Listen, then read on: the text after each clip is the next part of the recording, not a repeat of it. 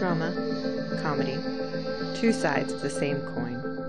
Riverdale wasn't just a teen dramedy, it was a study in teenage angst, yearning, and nostalgia. They didn't know it when they started on their journey, but Macintosh and Maud were on their way to a newfound obsession. Macintosh and Maud's Chocolate Shop was open for business. Riverdale, Season 1, Episode 5, Chapter 5, Heart of Darkness. As Jason's funeral nears, Betty digs deeper into his past, while Veronica comforts Cheryl. A new music opportunity complicates Archie's school plans. Alright, we ready to recap this recap? Alright, 1 minute. Here we go. Jughead's narrating. We see the Blossoms again. Grundy left town, thank God. The Lodges arrive. Hermione needs a job. Fred's seeing... I don't know what that is. Move on. Southside Serpents are working with the Lodges, and somebody stole the murder board! I didn't do as good that time. I got caught up on one. You got caught up in adding your commentary about Grundy. I wrote some weird notes there. It happens. Spellcheck doesn't really work well in my note-taking app, so every now and then I get some weird words. Alright. So, we started off and Jughead's talking about that one spooky house on the hill that all the kids are afraid to go to. This one happens to be Thornhill, which is the Blossom family mansion. Which is a gothic mansion straight out of... I mean... It looks like it's in a horror film. Kudos to them, though, for paying some attention to detail of when they meant Gothic Mansion. They were not kidding. It looks straight out of, like, Tess of the D'Urbervilles or something. They went for it. It's like an 1800s romantic Gothic vision. Yeah, they played that up a lot. And Cheryl is walking down the grand staircase in a vampire red dress. Yeah. With makeup and the candlestick. The weird poofy Victorian hair. Anyway, and then she opens the coffin. And it's empty, and behind her is... Well, there's nail scratches, and then Jason's behind her, and he's a zombie. I mean, that's what I put. Well, he looks like a zombie, yeah. And it's a nightmare. Of course. She wakes up, she's sleeping in her brother's bed. And her mom is standing at the door. And, okay, they're both dressed alike in this. Yes. And Cheryl's wearing heels. Who the fuck wears heels? There's some weird over-sexualization. Oh, for sure. But they're... Overtones. Okay, wait. So, her and her mom are dressed alike. Of course, Cheryl is dressed a little bit more provocatively. But what I do like is Cheryl's not wearing her lipstick or her fake eyelashes. And her hair doesn't look as saturated in the way they've lit her. So she looks sweeter. Like she looks more like a kid. Yeah. Which is nice because her mom's a heinous bitch. There's no two ways about it. Her mom is horrible. Her mother is an interesting piece of work. She's working on Jason's eulogy, and that's why she was in his room. And her mother says, "Well, you're not giving a eulogy." Yeah. That. Yeah. Okay, fine. Cut to probably the most important scene in this episode. Moment. Archie's boxing shirtless. Of course, that's what you do. But he's in your bedroom. Every time we see him in his bedroom, he's shirtless for some reason, and this time he's boxing. This could not be more sexual frustration if you tried. Might as well just be full on masturbating in his room, because that is totally what is happening. And Fred walks in, and it's like he knows. He knows. Well, but his dad's looking at him like, "Hey, Rocky. Yeah. Never thought I'd say I miss you playing guitar." So it's apparently the middle of the night. Yeah. And Archie, he's talking with his dad. Archie says, "This is for football. Football league gives me a scholarship. A scholarship leads me to college. College lets me study music, and captains get scholarships." So he's doing all this to become captain of the football team. And Fred's looking at him like, dude, that's not my point. It's more of like... it's an overcorrection. Well, and Fred's like, but some of this has to be just parent frustration of like, we already went this other way. What are you doing? Yeah. Why are you going? Fine. So to be fair, he's pushing into football as a means to get to his other goal. Yeah. So it's fair. It's not stupid, but he's clearly channeling all of that sexual frustration into I'm going to become the football captain. And it's not just sexual frustration. I mean, I think there's a part of this too. It's okay, maybe in the show, but in real life, Archie would also be channeling, mental issues and the craziness of what just went down with his teacher. Well, yeah, this is a coping thing. I don't know. I just felt like that we could throw that out there. In any case, now we're at the Blue and Gold, and Kevin Keller has recreated the murder board. Yeah, for Betty and Jughead. There were no fingerprints. They don't know who took it. But everything was stolen. Everything was stolen. All of the police records, all the video and audio of police interviews. And then Trev Brown walks in. He's come to see Betty. And Betty and Trevor, they're going to go on a date. Everybody's like, a date? And Kev goes, does Mama Cooper know about this? And Betty's like, I'm not under house arrest. She's at a women in journalism conference out of town. And Trev's like, hey, what are you guys working on? And they all stare and they're like, Jughead just goes, our murder board. Yeah. And Betty just kind of eye rolls, was like, yeah, so. So did you catch that face Jughead made when he heard about the date? He made a little look of like, oh. Yeah. Yeah, it's, okay, so in the comic books, Jughead's pretty asexual. Right. Like, he has a love affair with hamburgers. I respect that. But he's not the guy who's talking about his girl. No. Or going after a girl. Yeah. I'm pretty sure he's had a date to a dance or whatever. But it's just not his thing. That's fine. He probably does later on in the comics. I don't think so. I think he kept him pretty... He's just Jughead Jones. Single. That's cool. Whatever. Not everybody's a horny teenager. But here, I clearly they're not going to do that. Well, they're working in close quarters. You develop a bond, and who knows who Jughead fell in love with at what point. Okay, so what I think of it is that Jughead's brain, it was like, well, Betty and Archie are going to get together. Well, okay, now they've had this falling out, but Betty, of course, still loves Archie, so that's just like, she's in that little box. And now she's going on a date with Trev, and it's like, nothing, like, wait, my organizational system in my brain is no longer functioning. In any case, Betty swears that this is not a date, that this is an information. It's an intelligence gathering mission. Yeah. So, nobody believes her. Yeah, I was like, whatever. And then football. Well, Archie's at football practice, but he's struggling. So, Archie gets slammed. Like, totally picked up, tackled, stunt level tackled on the football field. And coach calls him out for it. Says, where were you? You're not on my football field. What's going on? Archie doesn't have an answer, and coach just looks at Reg, is like, you want to be captain? And Reggie's like, yeah. Sure. So he's like, you two got to work to earn it. There's a horse race. For this week, one of you needs to prove to me who's going to be captain. So it's Andrews versus Mantle. This is less than Remember the Titans level. Yeah, it's pretty bad. High school football scenes.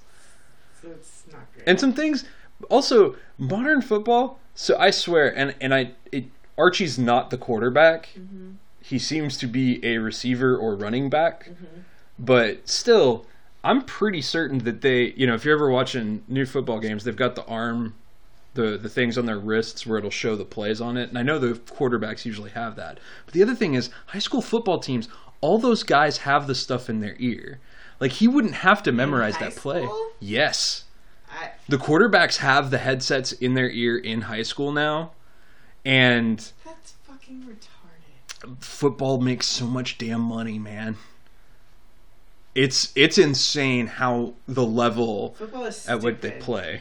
But in any case, I mean... And I say that as born and bred Texan. Football's fucking stupid. Yeah, I don't agree with you on that. You're wrong. But I also... a hockey game every day, but fuck football. But I've said fuck football, but for much different reasons. There's Alright, so they're gonna fight it out. Whatever. I just like getting to say football in a super deep growly voice. So Fred walks in to the diner. Yep. At Pop's. And Hermione's got his order ready. And he's like, yeah, now could you get me a giant cup of coffee? Because Archie's up at all hours of the night and I have gotten no sleep. Which I can imagine. If your child was punching a punching bag upstairs while you could hear it, that would be real annoying. We've lived through this. Yeah, I know. But imagine that at like 2 a.m. We have a 2-year-old who's lived through this. And Fred just flat out asks her, hey, you want to go on another date? Let's try this again. And she's like, oh, Fred, I'm still married and so are you. And Fred's like, so when we went to the drive-in, that wasn't a date. and Hermione's like, he's like, nope, I get it. Walks out. I call bullshit. Okay. Total bullshit. Okay. Okay, legally he is probably still married. We don't really know for sure. It said they were separated and it was amicable. So my understanding of that is that the paperwork is probably in the works. Right. Because clearly she's living elsewhere. Yeah. And with Hermione... Hey! I said it. You got it. I can understand that it's probably assumed by a lot of people that she's leaving her husband, but for money reasons she's definitely not going to be. But she's totally abusing Fred, which we'll see more later. She's abusing Fred. She knows he's interested in her. She's leading him on. Okay, that's not abusing. It's emotional abuse. Using maybe, but not abuse. I think it's abuse. No. To knowingly take advantage of somebody who you know has feelings for you is abusing them. I don't know that she's knowingly taking advantage of him. She's not that fucking stupid. She's not. We haven't let that whole story play out yet, though. She's still fucking stupid. I mean, she's behaving stupidly, but she's not that stupid. You gotta be pretty smart to play stupid. Okay, well, that story has to play out more before I feel like we can make a real judgment on that. She's a horrible person. I don't think she is. She's a horrible person. Okay. We'll see if that snap judgment holds up. Okay. We're at the football field. They're walking on the bleachers, and Veronica observes that, Betty, you're positively radiating Nicholas Sparks. I like that one. And then she asks Archie, how's life in a PG world, post-Grundy? What? Too soon? and she's talking to Betty. It was like, I heard about your date with Trev. She's like, and they're like, oh no, it's not a date at all. It's intelligence gathering. They sit down and Veronica's like, why can't anything be normal here? Why can't a date just be a date? Yeah. So Archie tells him he's trying to be the team captain, and Betty's like, ugh, you're back to being boring. No, Veronica says, Veronica says it. You're back to being boring. But Betty does the whole, are you sure you're not doing this just to avoid how you feel after Grundy's leaving? Betty so wants to get in his pants. True, but it's also like, oh, dear sweet Betty. I'm not going to talk to you about this. Remember her conversation with Kevin Keller in the first episode? Uh-huh. He's a white millennial. He's a straight white millennial. He can't say things like that to you. No. Valerie shows up, Valerie Brown, mm-hmm. and she suggests a musical mentor and gives him the number because apparently his time fills up. There's a mentor at Carson College who will work with people. She is so into him. Mm-hmm. She's into the ginger. Uh-huh. And then Cheryl walks up and says, hello, Sad Breakfast Club, which I think is funny on so many levels. One, that it's a group of 5 kids that are all different from each other. 2, that they're supposedly the Sad Breakfast Club when the Breakfast Club is already pretty sad. Yeah. Cheryl's inviting all of them with formal invitations to the funeral for her brother, which is lame. But... well, I guess we'll get there, but her mom's making her invite all of them. She makes a snide comment at Veronica being a thief, or her family being thieves. Barf. And so then V goes after Cheryl and is like, hey, can we just make peace? I don't want to fight because that just leads to mutual annihilation. And Cheryl's like, okay, fine. I agree. Yeah, she said, can we be friends or at least frenemies? And Cheryl says to come over to a sleepover at my house before the memorial. I don't want to spend the night before I bury my brother alone. And Veronica's like, okay, fine. If it means we get over this, fine. Yeah. And then Archie gets a montage. Yeah, he gets some build up, He's playing music, and he's playing football.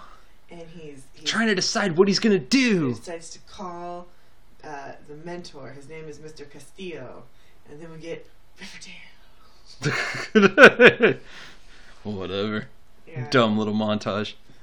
Alright. So we're at Carson College, and Archie's talking to Mr. Castillo, or Oscar. And I gotta look up this guy, because I feel like my gut reaction is, because this guy literally has no emotion whatsoever in his acting, is he an actual musician? I don't know. That they brought in for the show? Look him that we should know, because we are not in any way connected to pop culture right now? I don't think so. But let me see. Let me see who he is. We keep talking. So, he, the tutor, Mr. Castillo, asks him about when did you start writing music, and Archie's like, well, it happened after this kid at my school died, and he stops him right there. He's like, how many hours are you writing music? I'm writing it 2 hours a day. Basically, the tutor is just giving him all of this stuff about, you're not writing enough music, you've got football season, yeah, you can't distract yourself from this. And then says, do you have anything for me to listen to? Archie slaps down a USB drive, and he's like, no, where's your sheet music? So Archie has discovered he's in an entirely new world. Yeah, Castillo says there's no shortcuts unless you're a prodigy. Mm-hmm. I don't teach performance, I teach songwriting. We focus on craft, style, and you need to get this done by tomorrow, which is kind of scary. Archie's like, tomorrow? Yeah. But that's for real. Mm-hmm. That's how it works in the arts. Like, if you're really going to be good at it, you got to work 8 times harder than you think. Yeah. And people are going to be mean to you. Oh, yeah. Like, it's not a warm, fuzzy place. People are going to be mean to you. Most of the time, they're not going to be mean, but they will be blunt. Correct. Because they don't have the time to not be. Yeah. So, we're at the Blossom House.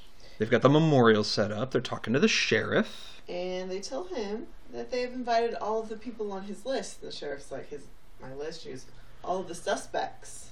People with grudges, members of the founding families of this town. Unfortunately, they're all founding families of the town. Barf. We're setting up some weird backstory. Some Riverdale lore. Well, and again, I go back to, so we talked about this in the first episode, but the Twin Peaks stuff. The Twin Peaks lore, one of the best things they do with it is they pepper it throughout the whole show. Yeah. They haven't done a good job of that with this show. Yeah, this episode is a little bit of a, let's just drop this bomb. That's one of the best things you can do for the tension, is to, sprinkle those nuggets in so that it builds throughout the entire season. Through, offhanded comments, and this was just way too many. And we're like, okay. But whatever. Cheryl walks in, realizes this is why they've invited all these people, and it was like, so you call me cold and calculating. Mm-hmm. Nice. Yep. I was like, well, this explains a lot of things about Cheryl. It explains a whole heck of a lot. So, we're at Pop's. Trev and Betty are on their date. And, Betty starts fishing for information. You guys were on the water polo team. What was going on with Jason? And Trev just points out, after he started dating Polly, he started getting really secretive. He wouldn't talk to anyone. Then he started selling off all of his stuff. And then the rumor was he was selling drugs. Yeah. And so Betty's like, and this was all after dating Polly. Yeah. And so regardless of what's true, Betty's like, whatever happened between them, things started going downhill quick. Mm-hmm. And he isolated himself completely. She got pregnant. Who knows?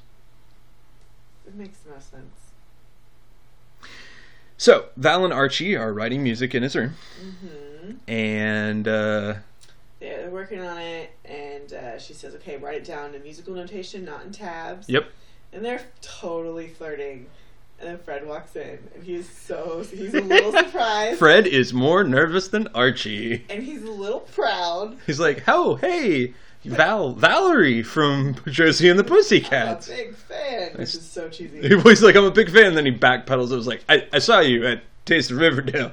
He does not know what to do in this situation. Luke Perry is so good in this show. He does so good. He steals every scene. And so Archie's he's got this shit-eating grin on his face. Archie's just like, yeah, we're working on music, Dad. So we gotta get back to it. And so he's like, yeah, I'm gonna leave. I'm gonna shut the door, but not all the way.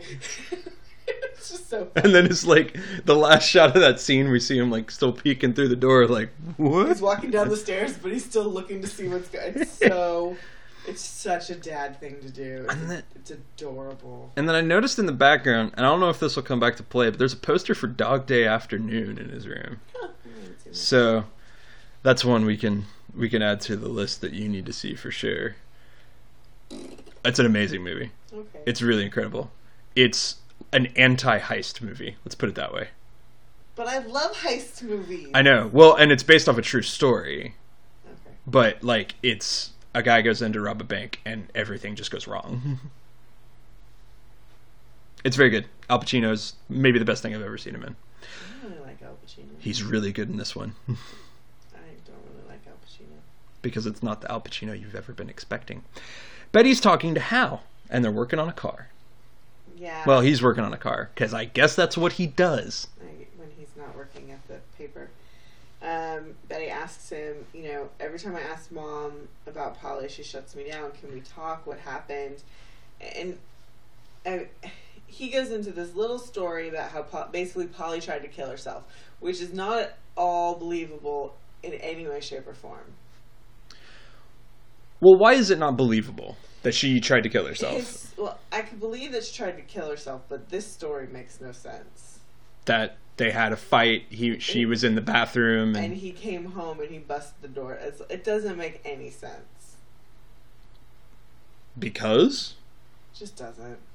Okay, well, to Betty it makes perfect sense. I don't think a dad would bust down a bathroom door when his daughter's supposed to be showering. If she's not, if she's been in there for however long and not answering. That doesn't make sense.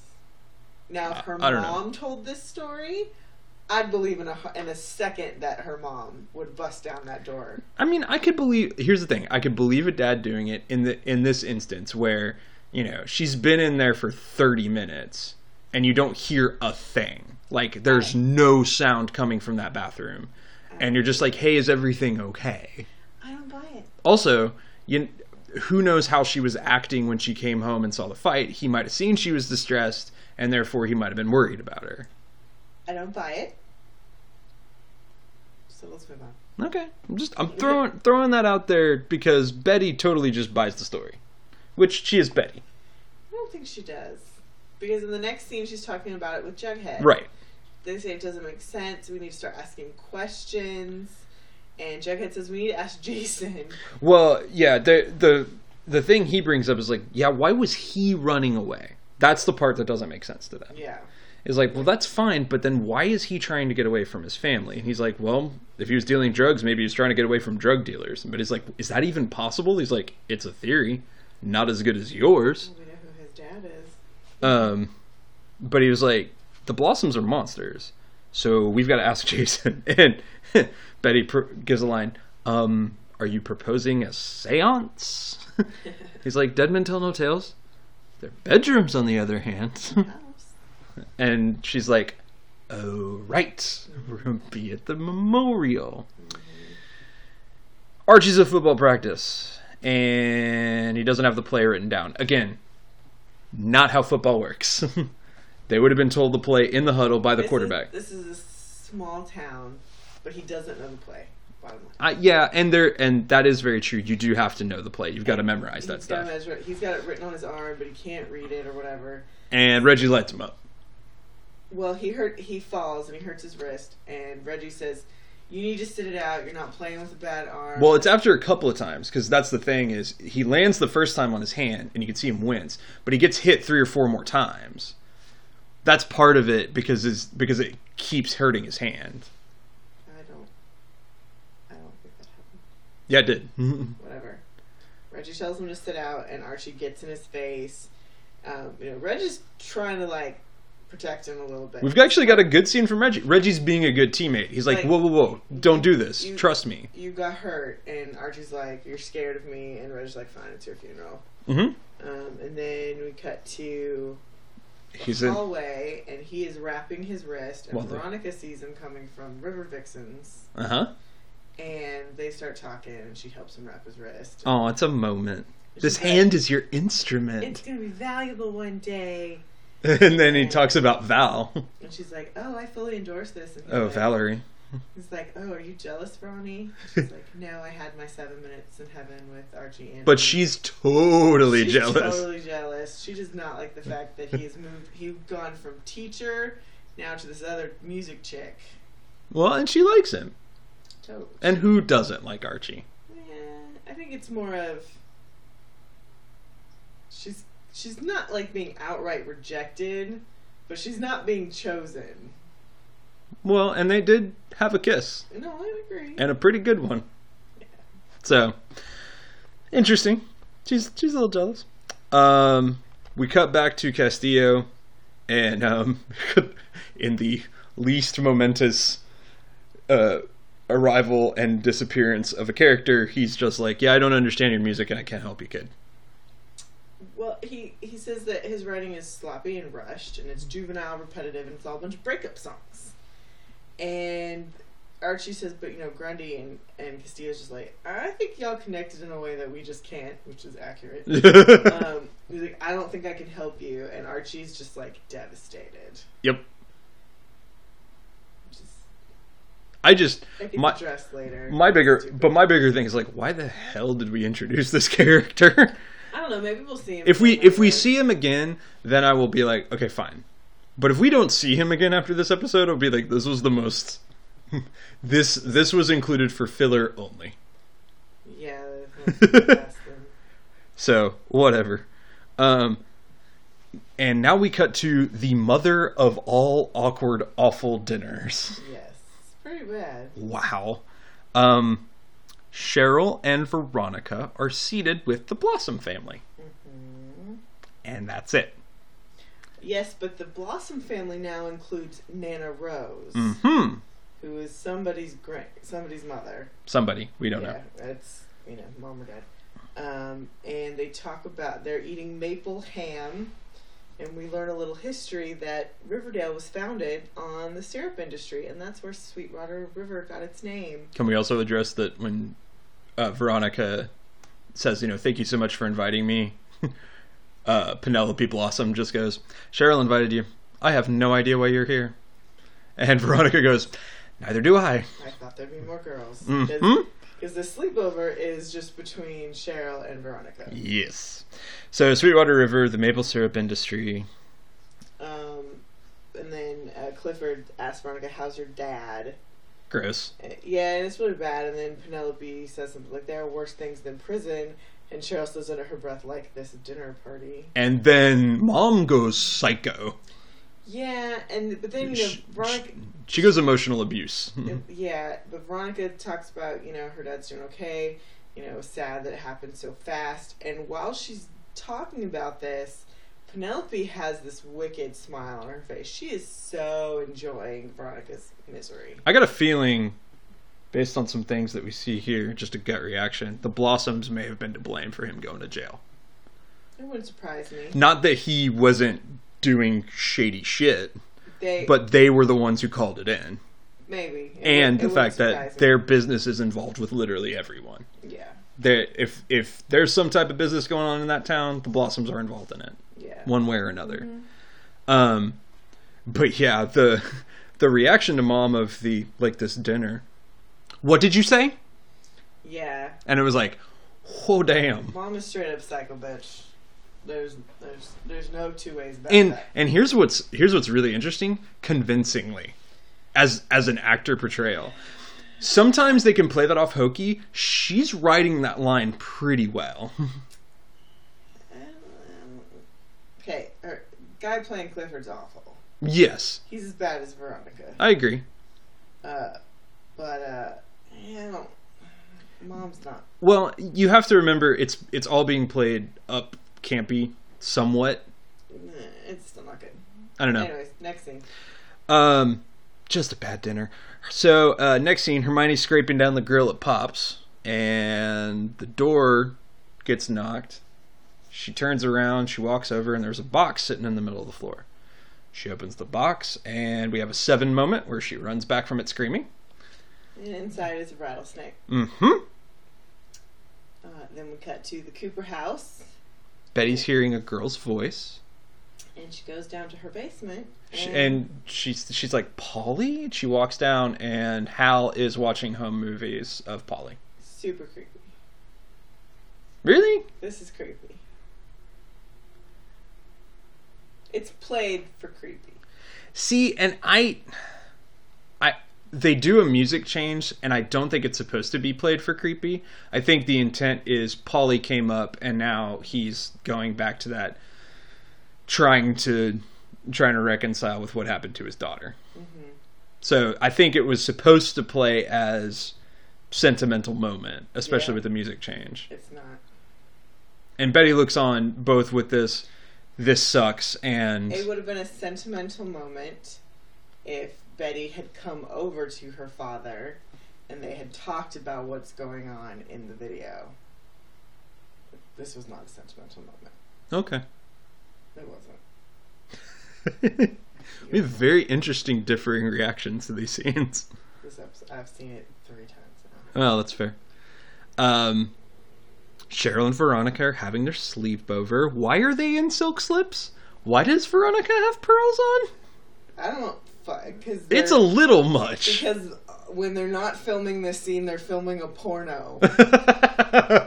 Cheryl's bed looks like this awful monstrosity from Hemispheres. It is so ugly. Except it's all black and gray, too.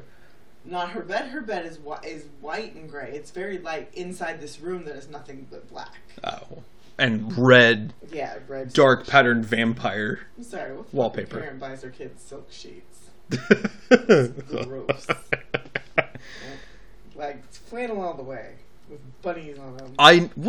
And that's what I was saying. Like, if they're having a sleepover, shouldn't they be like tank tops and flannel pajamas? Silk slips do not seem to be the most comfortable thing to have These a sleepover are two very rich bitch girls. It doesn't matter though. Like, it's not like at Betty's house. When we've seen Betty at bedtime, she's wearing a tank top and pajama pants. Yeah. And shorts. Different families. So that's fine. But we still don't have to virtue signal the... I know. Virtue, that was the wrong phrase. But we don't have to, like, telegraph this rich people-ness with the silk slips. But apparently we do. Ugh. And so Veronica's like, why didn't you bring your other friends over? Like, aren't they your besties? And she's like, except you were the only one who came to talk to me when I had my panic attack. Which was nice. Mm-hmm. And we're seeing the vulnerable side of Cheryl here. Cheryl can allow herself to be vulnerable in front of Veronica. Mm-hmm. Provided Veronica doesn't use it against her. And Veronica's like, you're allowed to say goodbye to your brother. Just why do you have to do it in front of everyone? And she gives a really good answer. She's like, so much of this has been in the public, and I want everyone to know that I'm sorry and that Jason deserved a better family than he got. And Veronica's like, okay, well, we'll do it. You do whatever you want, regardless of what your parents will do. She goes, oh, they'll kill me. And that regardless of whatever punishment you bring, and just in a half joking way, it's just like, oh, they will. They'll kill me. And that takes Veronica aback. Because, I mean, the way Cheryl plays that is like, no. You think I'm joking. They will. Yeah. So, cut back to Pops. Fred has disposed of the snake. Walks in and is like, hey, I'm here for you whenever. Why didn't you call animal control or the cops? Yeah, and she's like, I don't trust any of the people in this town. Fred's asking questions. She goes, it's a message to me from the serpent. Hiram owes him money. Fred asks how much. And she says, no, that's between my husband and the snakes. I don't want to involve you any more than I already have. Okay. Fred wants to fix this. Because that's the kind of guy Fred is. Yeah. Again, she's taking advantage of him. Again, I don't have enough information to make that decision. She's taking advantage of him. You don't know that. What is she doing? Well, we'll get there. Jughead's adorable. Jughead's wearing a suit that doesn't quite fit him. He's I a mean, little shovel, but he looks adorable. Yep. I mean, we should say they're at Betty's house. They're going to the funeral. Betty's getting ready, and we turn around. He's got suspenders and a suit. He's like, "This was the best I could come up with on short notice." And his suspenders, he's actually wearing them instead of letting them hang down, Marty McFly style. Yep. So cute. Yay! And he likes that she's like, "Aw, Juggy." Super cute. They're at the memorial. Hermione offers condolences. Penelope offers an insult. Yeah, you came to gloat with the warmest regards from your husband. I think the Blossoms are in with the Serpents. They're dealing. They're wheeling and dealing here. They're dealing with somebody. Again, I think it may have more to do with the fact that the Blossoms might have put Hiram in jail. That's fair. And they were trying to the get... Blossoms clearly know that the lodges have bought the drive-in. That too. And also, it could be the thing that the Blossoms are always out for blood. Whenever they go to ruin somebody, they ruin everyone. And the fact that they didn't ruin everyone in the Lodge family means they weren't successful. That something happened that they weren't able to capitalize. Perhaps. Anyway, Veronica's helping Cheryl get ready. Cheryl's in black with a veil. And, it's just offering her words of encouragement. Archie does a very, very sweet Archie move where he offers the Jason's jersey to Penelope. And Penelope then has a creepy moment. And she's like, "You look so much like him." And she puts her hand through his hair because, they're both redheads. This is direct Twin Peaks lineage. Totally. And then, Archie's just trying to play it cool. And she's like, "I'm so sorry. Thank you, Archibald." Yeah, so we get the first Archibald. Which I love the name Archie. And then Archie goes and sits down, and Kevin Keller asks the question we've all been waiting to hear. What? Did she run her fingers through your hair? And then while this is happening, Betty sees Hal and Clifford arguing. And Clifford's like, "You better take it easy, buddy. We want you to have a DUI. Is that what he said? Yeah. Was it on the It's on the subtitles. You can see it. They're sitting there, and he looks at Hal and he's like, "Yeah, you better take it easy today. We wouldn't want you to have a DUI, now would we?" Hal and then walks away. Clifford? Clifford says that to Hal. Oh, okay.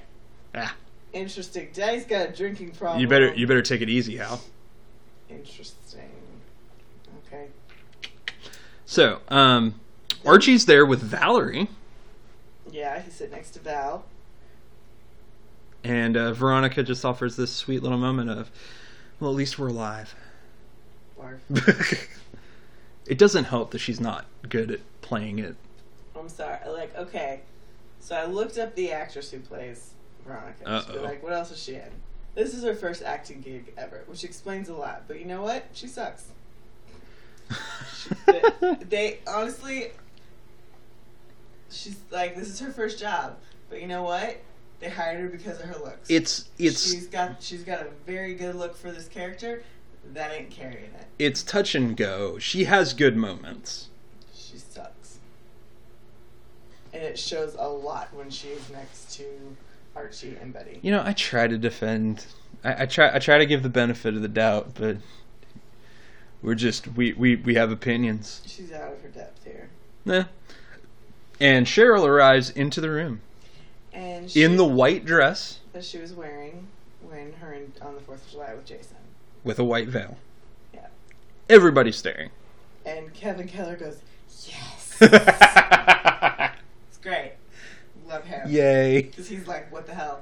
And so while she's walking up in slow motion, Penelope turns to Veronica because she's like gonna get up, and Veronica mouths to Penelope, "You'll only make it worse." Mm-hmm.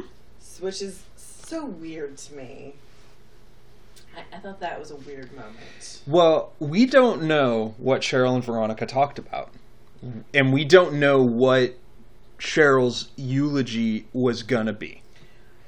Because I don't think they would have talked about any family grudges. I think the only thing... Cheryl certainly doesn't know anything other than lodges are supposed to be thieves. Do we first want to say what she says in her eulogy?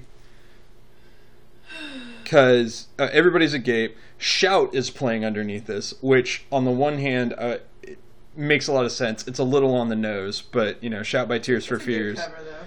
And the lyrics of that song fit that scene perfectly. Yeah. Cheryl tells a story about her and JJ. They're twins, but she always demanded that she have her own birthday party. Yeah. Until one year where Jason says, no, we have to have it together. And it only came to find out that it was because nobody wanted to come to Cheryl's birthday party. Which is very sweet. But it is very sweet. And she says that Jason was protecting me, and he's always protected me, and I didn't protect him that day. And we're seeing flashbacks of them at the river. Yeah, and so she's crying. And that's her eulogy. I think my thing is, I don't know that was going to be the full eulogy, because she talks about him getting a better family. The night before. Right. She didn't say it the actual day. At the actual eulogy, she says nothing about the Blossoms themselves. Yeah, no, it's just... so, I don't know, was she planning to talk about other things? No, I don't think she did. Cheryl's allowed herself to be vulnerable, but only to a point. And if there's some bigger family secret that Cheryl knew about, she wouldn't have shared it with Veronica at this point. That's true. And if they did, it's really stupid for them not to show that. Also, the fact that her mother is willing to, go to great lengths to have her not talk about things, period. And given the things we find out here later, it's... Yeah. That would be poor... that's just poor story planning. So she's crying. Veronica goes up and hugs her. And Penelope gets up and says, well, now we will adjourn to the winter salon for a light supper. Winter salon. Supper. The use of the word supper. I don't know. So then Fred runs into Hermione. And he got off work late. He's got a little plaid in his shirt. That was interesting. He's always wearing plaid. I like that. I think every scene so far he's had some plaid on him. But he's got a black shirt with purple plaid on it. It's kind of nice. And he offers Hermione the bookkeeping job. It's still open. No snakes. And she accepts, and they hug each other, and he kind of breathes in her hair. And she's like, oh, crap. But she knows what she's doing. Okay. She knows he's offering it to try and take care of her. She knows that. She's not that stupid. We'll get there. He's an idiot for doing it because he's gonna get taken advantage of. I think I have a reason why she's doing it. That makes it more complicated. Why? We'll get there. Betty and Jughead go snooping around the bedroom. And they walk into they're in Jason's bedroom. She mentions the icy chill of the dead. Or is that Jughead who says that? Yeah. She's like, why did the temperature drop like a horror movie? And Jughead's like, it's the icy chill of the dead. That's all. And then Betty offers the line, where does a teenage boy hide things? And Jughead just starts naming places. It's pretty cute. They start looking around. And then Nana Rose is in the room. What? And she says to Betty, oh, it's you. I recognize you. I recognize you. Come here. Let me get a look at you. And Jughead whispers in her ear, the horror, the horror. Another duo-level joke. Episode's name is Heart of Darkness, Hearts of Darkness, or Heart of Darkness, the novel on which Apocalypse Now is based on. That line comes from Apocalypse Now. Hey, I just Kevin Bacon that reference. Good job. So, Nana Rose thinks that Betty is Polly. And this is very shocking to both of them, and Betty's like, okay, I'll play. Yeah, she's like, oh, so you knew my sister. This is a perfect moment to figure some things out. And she looks at her hand, she goes, you're not wearing it. Of course you wouldn't. And Betty's like, what? She goes, the ring, the ring they gave you. It's been in the Blossom family for generations. Of course you wouldn't wear it. If Penelope found out, she'd come and rip it off your finger. Don't tell Penelope I gave it to you. She'd snip it off your finger. Your wedding was the last thing I was living for. So Jason and Polly were engaged, which is also what leads me to believe that she was pregnant. That's... I was waiting on that, but I was like, yeah, no, that totally makes sense.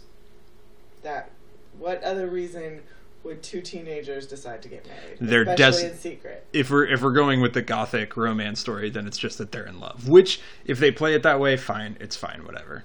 But if it's modern day, it's more likely that she's pregnant. Either way, they were engaged, and they were in love with one another. Mm-hmm. That's the vibe we get by how intense things got between them. And Betty can't deal with this. She needs to go. Yes.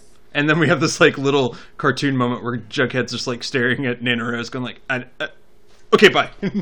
Okay, so one thing about Nana Rose, she's kind of got one of her eyes is kind of glassy, and she's got white hair, but she's got this one red streak in the front, which I think is funny because clearly, all the Blossoms are redheads, but it's so poorly done. It's the color of red should have been much more faded. Yeah, it looked like clotted blood red. Yeah, it looks like one of those Halloween red, like magenta metallic wigs that they snipped a couple pieces of hair and wove into the woman's hair. Have we noticed Archie's hair is like weird carrot orange? The first episode, his hair color was horrible. Yeah. It didn't now and as the episodes go on, because red is the hardest hair color. So it was just pilot issues. They got done with that, saw it, and were like, oh, we got to change that. Now it looks more natural. Maybe I've just gotten more used to it, but now it looks like a more natural red for that actor. The only other person whose hair color looks like a good red is Cheryl's. Everyone else's looks fake as in a bad way. And so now we get the confrontation between Cheryl and Penelope. Oh, yes. Penelope basically violently throws Cheryl into her room. They're just fighting about what's happening. Cheryl says, oh, this is what Jason would have wanted, and Penelope basically says, you don't get to talk about what Jason would have wanted anymore.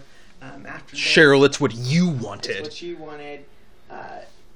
After today, there'll be no more river vixens, and if it weren't for the fact that no one would have you, you'd be off at a boarding school. So when I wrote, no, Cheryl, it's about what you wanted, and I was like, which often is true in this show. Yes. But this is just fucking cruel. Yeah. And emotional abuse runs strong in the Blossom family. Yeah, and Veronica has witnessed all of this through the door. Mm-hmm. And Cheryl's just in tears. Cheryl's devastated. But probably relieved, because it might have been a lot worse. Probably. If it weren't the day of her brother's funeral. Yeah. Whoo! And we're at Pops. And Archie and Val are talking. And Valerie's asking him what's up. And she says, Grundy said you were good. Castillo says you're bad. What do you think? What do you think? And he kind of hands the horn. She goes, I don't have time to wallow with you. And she's like, who's telling you can't do your music? Is it your coach? Is it your dad? Or is it just you? Mm-hmm. So she's giving him the little pep talk. He tries to use the excuse of her being in a band, and she's like, it's not easy being in a band. It's so hard. She's telling him to suck it up. Mm-hmm. Betty confronts Hal. Yes. And Betty drops the bomb. She's just like, Jason and Polly were engaged. Did you know this? And Hal can't say it, and Betty's like, of course you knew. Of course. And so then Hal tells us this lovely story of a generations-long family feud. Apparently, the Coopers and the Blossoms, great-grandfathers, were in the maple trade together. And one day, great-grandfather Blossom killed great-grandfather Cooper because he didn't want to share anymore. If this is the ultimate setup, God, it's dumb. Even Betty says, like... a generations-old blood feud? Yeah, she's like, this is stupid. And Hal says, I'd die before I let them steal my daughter. Mm-hmm. Here's what I think, is that he's feeding her this backstory, which is likely true. Yes. But what he's probably not informing her is that from that moment, this escalated so much worse. Yeah, I feel like if they don't do that, there's no point in moving on with this conflict. There's nothing there. But I feel like if they're going to escalate that conflict, what they will probably say is he murdered him, and then it just got worse. Yeah. Because what he then says is Polly is sick. Jason made her sick, and she isn't coming home until she isn't sick anymore. Fair warning, stay out of it. Yeah, there's way more going on here. And I think what Hal's trying to do, because her mom is obviously, they're both protective. Mm-hmm. They're both overly protective. And I would bet you anything that the reason they're protective is because this issue between these families has gone on for so long and has gotten so bloody that they're like, we don't want our kid in it. Yeah, I haven't really thought too much more about what has actually happened since that, but I almost feel like maybe the Coopers have since done something pretty bad to the actual Blossoms. Likely. We'll talk a little bit more at the end of this.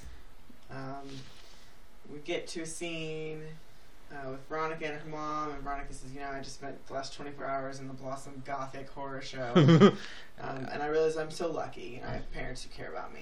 And Hermione's like, well, I need to have a talk with you about what happened at Pops the other night. Yeah. And so this is where I bring up this more complex relationship with Hermione. To me, Hermione talks about the one thing I will do at any cost is protect you. Mm-hmm. I think going to Fred, yes, she might be manipulating him. And yes, you may be right. She's totally doing wrong by him. But she's doing it not because of Hiram, not because of money. She's doing it for her daughter.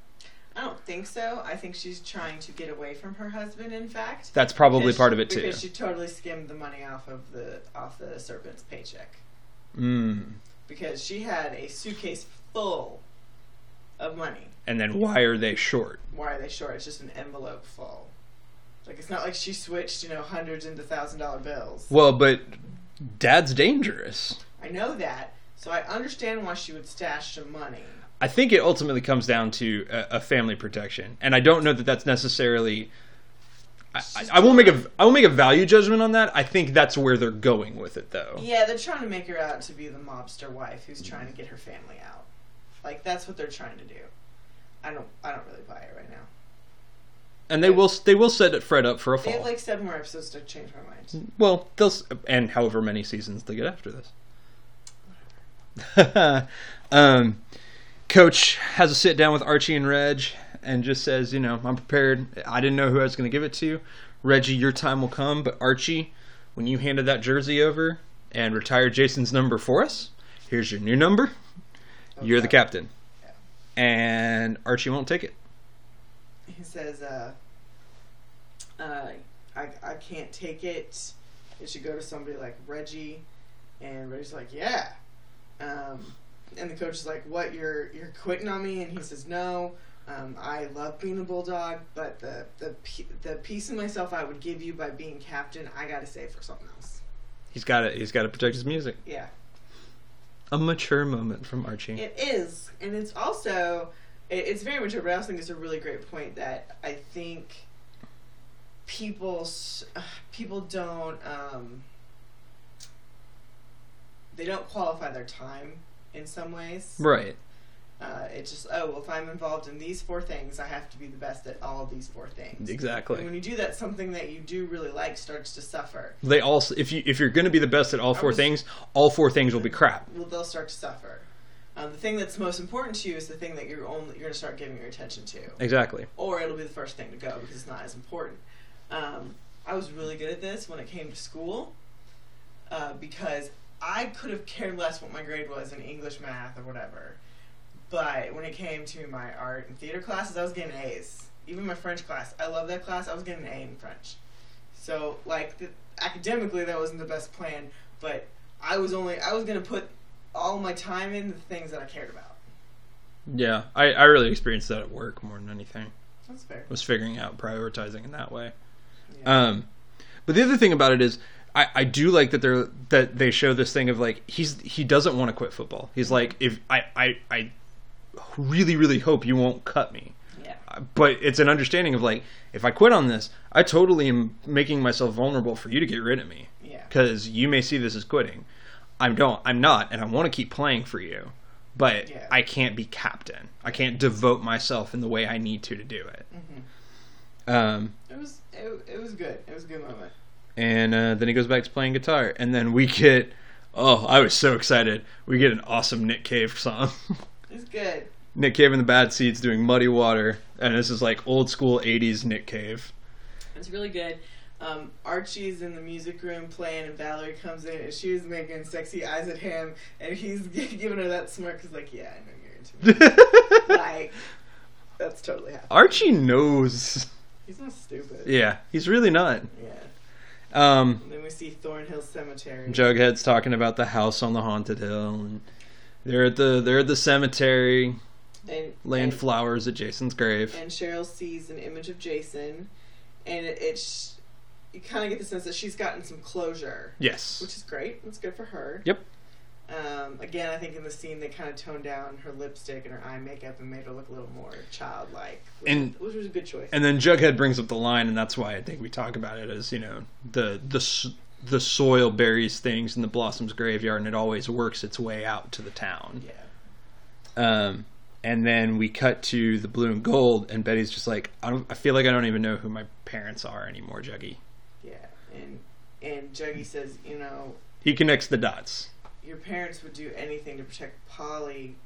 How far would your dad go? And Polly says, and Betty says, or Betty, yeah. Whoever stole the files from Sheriff Keller wasn't at the drive-in, and she goes, Jughead, my dad wasn't at the drive-in. And intercut with this, we see Hal looking at the police files. He has the police. He's got the police files there. And Jughead writes something on a card. He hands it to Betty, and Betty pins it on the board, and it says the Coopers. The Coopers are now on the board. And last line, Jughead looks at Betty and goes, "We need to talk to Polly." Yeah. Riverdale. Yeah. So my first episode prediction of Hal being the killer is being heavily pointed to by episode 5, which instantly makes me go, Hal didn't do it. Yeah. No. I think. I think he stole the files to try and get more dirt on the Blossoms. Sure. And or make sure that nothing untoward that him or his wife have done towards the Blossoms has been uncovered by the sheriff. Yeah. It was a cover your tracks moment, not a I'm the killer moment. And here's the flip side of that. Mm-hmm. It could also be he's trying to figure out what happened to his daughter, because that maybe he's trying to get more information about what went down. And because we don't know what angle that goes on, and that could be the other side of it if they're playing to he still isn't sure what happened with Polly. He doesn't know what happened with Jason, and he needs to have that to understand and go help his daughter. That's fair. And the only way he can do that is by looking at those files. But we temper that with they run that paper. Mom wants that dirt to be able to publish. Of course. So there's all that side on it. Yeah, it's just they leaned so far into it. If we didn't get the image of him stealing it, I might still think, okay, maybe Dad did it, and maybe they're just kind of they're giving us a little more fuel to the fire. But now I'm firmly in that no, he didn't do it. It's such a MacGuffin moment that... Yeah, it's a misdirection. Absolutely. Sure. Which, okay, I'm not sure. I think I wouldn't be surprised if a parent was involved. I'm not sure which one. A parent, because they're all fucking crazy. Except for Fred. Fred did not do it. Nor did Hermione. They were in New York anyway. But I wouldn't pass one of the Blossoms doing it. Yeah, I wouldn't put a Blossom past it, and I wouldn't put Betty's mom either. So I wouldn't be surprised if a parent was involved. And it could be more than one person too, but I'm not sure. Yeah. I'm not there yet. So many different things. Yeah. This one, I like this one. I mean, it was very heavy-handed, but I liked how much it was good at, like, okay, let's get to the next part of the plot. Because we've been waiting since episode 1 to be like, when are we going to see Polly? Yes. So we should get, if not the next episode, by episode 7, we should probably be at Polly. We're getting closer, and they know, I mean, Jughead and Betty know they've got to find Polly if they're going to get any answers on this. She's going to be the key to cracking this case. Pretty much. Yeah, but we don't know what's up with Polly. It remains a mystery. Again, we're not looking at spoilers. Nope. We know nothing. We know nothing. Yeah. We haven't even watched the trailer for season 2. Nope. But at the end of this season, we're gonna do a season 2 preview podcast, and our plan is to give some predictions about what we think might be happening, what we hope to see in season 2, and then I think what would be cool is if we make all those predictions and then we watch the trailer for season 2 and then we record our reaction to that. Yeah. I think that'd be fun. So we'll get it out there.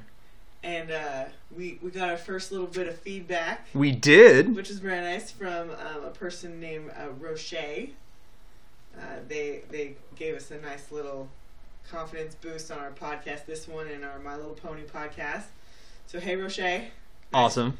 Glad you like what we're doing. You are officially the first emailer. And so you're going to be the one we remember forever. Congratulations. Yes.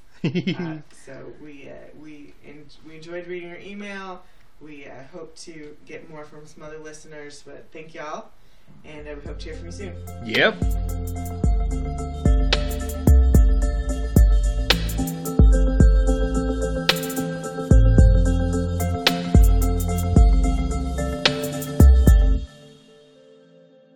That's it for this episode. Please take a moment to review and rate us on iTunes, and for questions and comments, drop us an email at macintoshandmod@gmail.com.